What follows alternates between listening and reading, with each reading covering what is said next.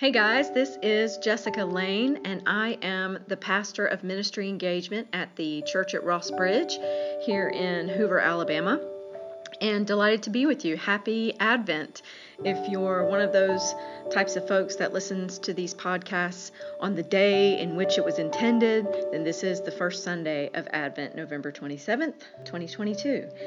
This is a really neat season of expectation and reflection, and I wanted to do something today with our podcast, this holy season that's under the umbrella of our praying together. It's sort of a two-phase. I've been studying on my own John 17, which some theologians call the real Lord's Prayer or the prayer of Jesus. This is when we get to sort of take almost a voyeuristic peek into God the Son praying to God the Father.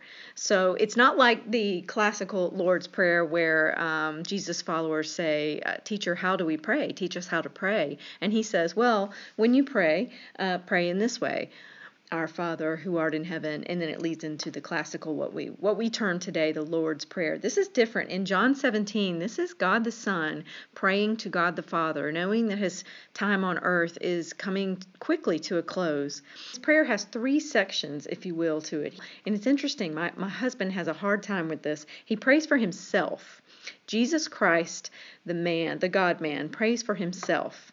So we'll get more into that in just a minute. And then he moves on to praying for the ones that God gave him. Those that you gave to me, he says. He took care of them. Those are the disciples, his closest followers, who will, after his death and resurrection and ascension, will then become apostles. They will become sent ones. They will graduate from being students to sent ones, which is an interesting transition, one that all of us have to take in our Christian journey. And then the third part of the prayer, it's interesting. Jesus prays. Some theologians have called this in John 17 the longest prayer in Scripture. Not so much because of its verses. It's 26 verses. That is a pretty long prayer, but the reach of the prayer. Jesus prays thirdly in his prayer in John 17 for all of those who will ever believe that God sent him, that he is the Son of God, and that God, Yahweh, is the one true God. All of those that will ever believe on him through the witness and words of his chosen, of the disciples who will become apostles, who will become sent ones. And so it's interesting that in this prayer, well over 2,000 years ago, Jesus Christ, the God-man, prayed for you and me specifically, because we have come, brothers and sisters, to know that God the Father sent God the Son, that the incarnation happened, and that our salvation and atonement was secured through that process and through that vision and through that yieldedness that Christ had to God's plan. We have come to believe that through a succession of apostles, if you will. So it's interesting how all of that is interconnected. And what I want to do, the second part of what I'd like to do in this discussion of prayer, is I want to apply this threefold prayer method to something that I'm doing for my daughter. I have picked up, now y'all don't tell her, this is part of her Christmas. Every Christmas I get her, and she's 14 now, I get her a devotion. You know, it started out, it was children's devotion. It was just, I even got her a flip open one that had recordings in it. And then as she got a little older, it was sort of like Precious Moments Bible type stuff, where it would give a cute little story and then a cute little prayer that you're supposed to fold your hands and pray. Then she got a little older into a teenager, and the subjects got a little deeper, and they were a little more conflict resolution and how we look to Christ for those things, and it would give you guided prayer activities. But this is really neat. This is, and she's local, guys. This author is local. Sophie Hudson is right here in Birmingham. This is her newest journaling devotional called Grace Upon Grace. It is 100 days of a brief story. Forgive me as I'm flipping pages here. It's a brief story And by the end of the story, the last third of the story for each day, she sort of ties whatever the story was about from her life application, and she ties it in with scripture and with something, a spiritual nugget that we're supposed to pull out of it. And it's just beautiful how she does it. I'll tell you, Sophie Hudson gets teenage girls. She gets it. She gets them. She speaks their language. And I, for one, as a mom of the beast known as a teenage girl, am grateful for it. Then she'll ask a couple or 3 or 4 just brief questions that you give brief answers to, and then you have an opportunity to write a prayer. And what I thought I'd do, since Scotty has a stack of, my daughter's name is Scotty, she has a stack of devotionals throughout the years that are collecting dust in various places in her room and in her study. I thought, you know what, I'm going to go through this and I'm going to do this 100 days. I'm doing like 16 to 20 days each day so that I can get it done by Christmas. I'm going to underline the areas that really speak to me, and then I'm going to write a really brief prayer over Scotty that relates to each day's material or scripture passage or spiritual nugget. And so I'd like to take this threefold prayer of Jesus that we get to voyeuristically peek in on, and I would like to apply praying for myself as her mother, praying for her as a teenage girl in a country and a culture where, I'll just say, guys, it's not easy. It kind of scares me to death to raise a teenage girl in this society. So pray for myself and pray for Scotty, and then pray for all of those who might ever come to an inkling all the way to a saving belief in Jesus Christ directly because of the seeds that Scotty's able to plant through her patterns of speech and behavior and her treatment of others and her attitude and just the things that she does that speak so loudly that others can't hear what she says. My prayer as a mom is that her behavior is noticed by the world in such a way that they wonder, where is her hope and her joy and her zest for life coming from? I'll have what she's having. If she's having Jesus, I will have a dose of that as well. So that's our goal today. And so ultimately, guys, Jesus' prayer for himself is not for his own interests. He doesn't ask for glory so that his reputation will be vindicated or so that others will give him praise. One of the commentaries that I read on this section states that Jesus has his enemies. He doesn't pray for their defeat, but rather so that he will be better suited to bring God the Father all glory. His prayer is that his life will be better suited, that he would be fitted, that he will be made more fitting, as if Jesus could be more fitting, right? But that he will himself be made more fitting to be a vessel to bring God glory.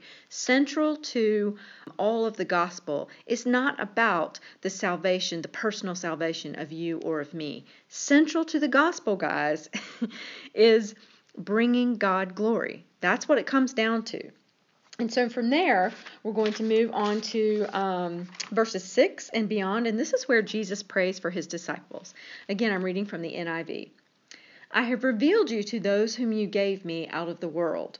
And skipping down to verse 8. For I gave them the words you gave me, and they accepted them.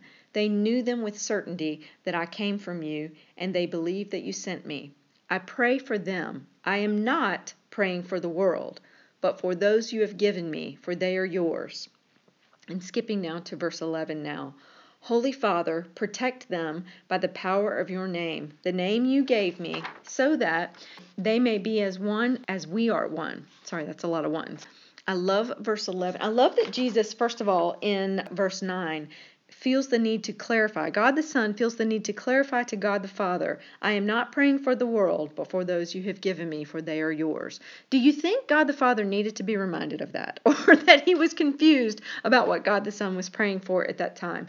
It's interesting that it's almost as if Jesus knows that his inner circle are peeking into in a voyeuristic way. They're listening in on his prayer to his Father. It's a very intimate time for Jesus, but it also he takes the time and the verbal discipline to say things that you know good and well divine Father and Son don't have to actually speak back and forth to one another, because they are one. They always were, always will be. And so they have a connection, guys, that we just don't with the skin on that we have, right? Really interesting. There's something we can learn from verse 11 about the words that we choose to use and what the meaning behind them is in our prayers. Jesus says, Holy Father, protect them by the power of your name, the name you gave me, so that they may be one as we are one. Going back to the beginning of that verse, Holy Father. One of the commentaries that I read pointed out that holy here is communicating transcendence, okay? God is above all, before all. That's what holy is communicating. Father is communicating a familial intimacy or immanence of God. So here is God the Son, right? This is God, the second person of the Godhead. And Jesus is acknowledging God the Father's transcendence, his holiness, his set-apartedness, above all, before all, but also calls him Father. So there's that intimacy, that familial intimacy. Guys, that is exactly the methods that we should use in our wording with God. God is absolutely before all, creator of all, above all, transcending all and everyone and everything. But he has also counted the very hairs on each of our heads. This is a God of intimacy. This is a God who really loves for us to cry out, Father, Abba. So I love that section. And then he wraps up in verse 11 with that they may be one as we are one. Unity is very, very big. Now, Jesus knows his time on earth, his time with skin on, is coming to a close, and he's going to return to the glory of the Father and seated at the right hand of the Father. And so he knows that unity among his very, very closest brethren, and the women as well, is very important, because they will be the ones who will graduate from disciples, from pupils, to sent ones, to apostles. And that's very important, that there be unity in their message, in their spirit, in their belief of Jesus, in their experience of Jesus. There needs to be unity. So that's really important. Skipping down to verse 15. My prayer is not that you take them out of the world, but that you protect them from the evil one. Guys, this is important. If you've got if you've got an adult child, if you have children at all, our prayer should never be that God remove them from their suffering or their trials and tribulations, but that God places hedges around them and buffers them and protects them from the evil one and equips them and arms them with the spiritual tools that they need to navigate this world successfully. Not success for themselves in a worldly way, but to further God's kingdom agenda. We should always pray that our children are sharpened as arrows, because eventually you don't just hold a quiver of arrows your entire life. Eventually you reach back, you draw one on the bow, and you let it go. You set it out into the world, and you want it to be as sharp and as straight as possible when you do that. So I love that part of the prayer. And so the very last verse of this second section of the prayer of God the Son to God the Father is verse 18 and 19. As you sent me into the world, I have sent them into the world. For them I sanctify myself, that they too may be truly sanctified. So there's that sense of sendedness, okay? We are a called people, and then we are a sent people. That is the pattern that we're after in life, in discipleship, but also in God's kingdom, but also in our prayer lives. We need to think of ourselves as called into communion and fellowship with God. If reading Scripture brings us into communion with God, certainly our prayer lives should bring us in communion with God, because that is the soul's very ascent to God, is our prayer life. And so in verse 18, Christ says, and again I'm reading from the NIV, as you sent me into the world, I have sent them into the world. And so there's this acknowledgement of a sentedness, having transferred from a disciple to an apostle. And I really desire in my own prayer life, in my own walk with the risen Christ, to pray that over my daughter. I want my daughter to be sitting at the feet of Jesus, to be sitting under his tutelage and learning from him and drawing strength from the Holy Spirit all of these formative years of her young life. But at some point, that arrow should be sharp enough to be sent out into the world, and I want her to translate from a gathered person to a sent soul and be effective for the kingdom agenda. So I want to incorporate that into my prayer life as well. Now, moving very quickly into the third section of the Christ's prayer here in John chapter 17, I want to read verses 20 through 23. My prayer is not for them alone. I pray also for those who will believe in me through their message, that all of them may be one. Father, just as you are in me and I am in you, may they also be in us, so that the world may believe you have sent me. And skipping down to verse 23, I in them and you in me, so that they may be brought to complete unity. It's interesting. Unity is also important, not just for the 12 that are Jesus' inner circle, but for you and me and the communities of the local expressions of God's universal church that are gathered here over 2,000 years later. That's important to Christ as well. The commentary, I've referred to the commentary several times. It's actually, when I say that, for your reference, I'm borrowing from Michael E. Cannon Jr.'s book, The Prayer of Jesus, an expository and analytical commentary on John 17. And he notes a C.S. Lewis quote in the book. We can't get through this without a little C.S. Lewis, right? C.S. Lewis says, the glory of God, and as our only means to glorifying him, the salvation of human souls is the real business of life. And isn't that, if you're praying for your teenage daughter, as I am, guys, isn't that the ultimate goal? I really want to take away from this process of peeking in on the prayer of God the Son to God the Father. And I want to take this devotional that I'm building and highlighting and writing notes in and writing prayers in. First of all, I want my daughter to read it. I want her to spend time daily in God's Word, and this devotional does include scriptures every day. Sophie Hudson is such an amazing communicator, and she really, as I said earlier, gets the teenage girl beast. She gets them. She speaks their language. So I want my daughter to read this, spend time with it, and to commune, to fellowship with God, to draw strength from the Holy Spirit, to know that Christ is with her, goes before her, walks beside her.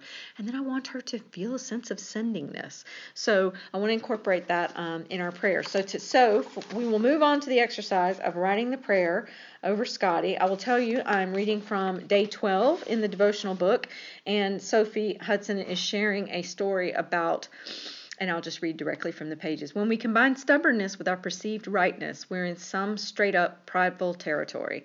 And as I've learned over and over again in my life, because make no mistake, I have been covered up in my own stupid stubbornness and pride at times. Proverbs 16:18 is no joke, my friends. Pride comes before destruction, and an arrogant spirit before a fall. Today is a great day to evaluate if you're sitting in stubbornness and calling it conviction. The good news is that we serve a God who is merciful and who forgives us when we confess our sin. What a gift to be able to stand in his grace. We need it every single day. That's how she concludes that devotion segment and wraps up that story with the spiritual nugget. This is the prayer that I would like to pray over Scotty. Again, incorporating a peek into the prayer of God the Son to God the Father. Praying for himself, then moving to praying for his inner circle, which I'm going to call Scotty, and then moving to my daughter, and then moving to praying for all that she can effect for good in God's kingdom, with all the riches that she learns by basking in the light and the glow and the fellowship with her God.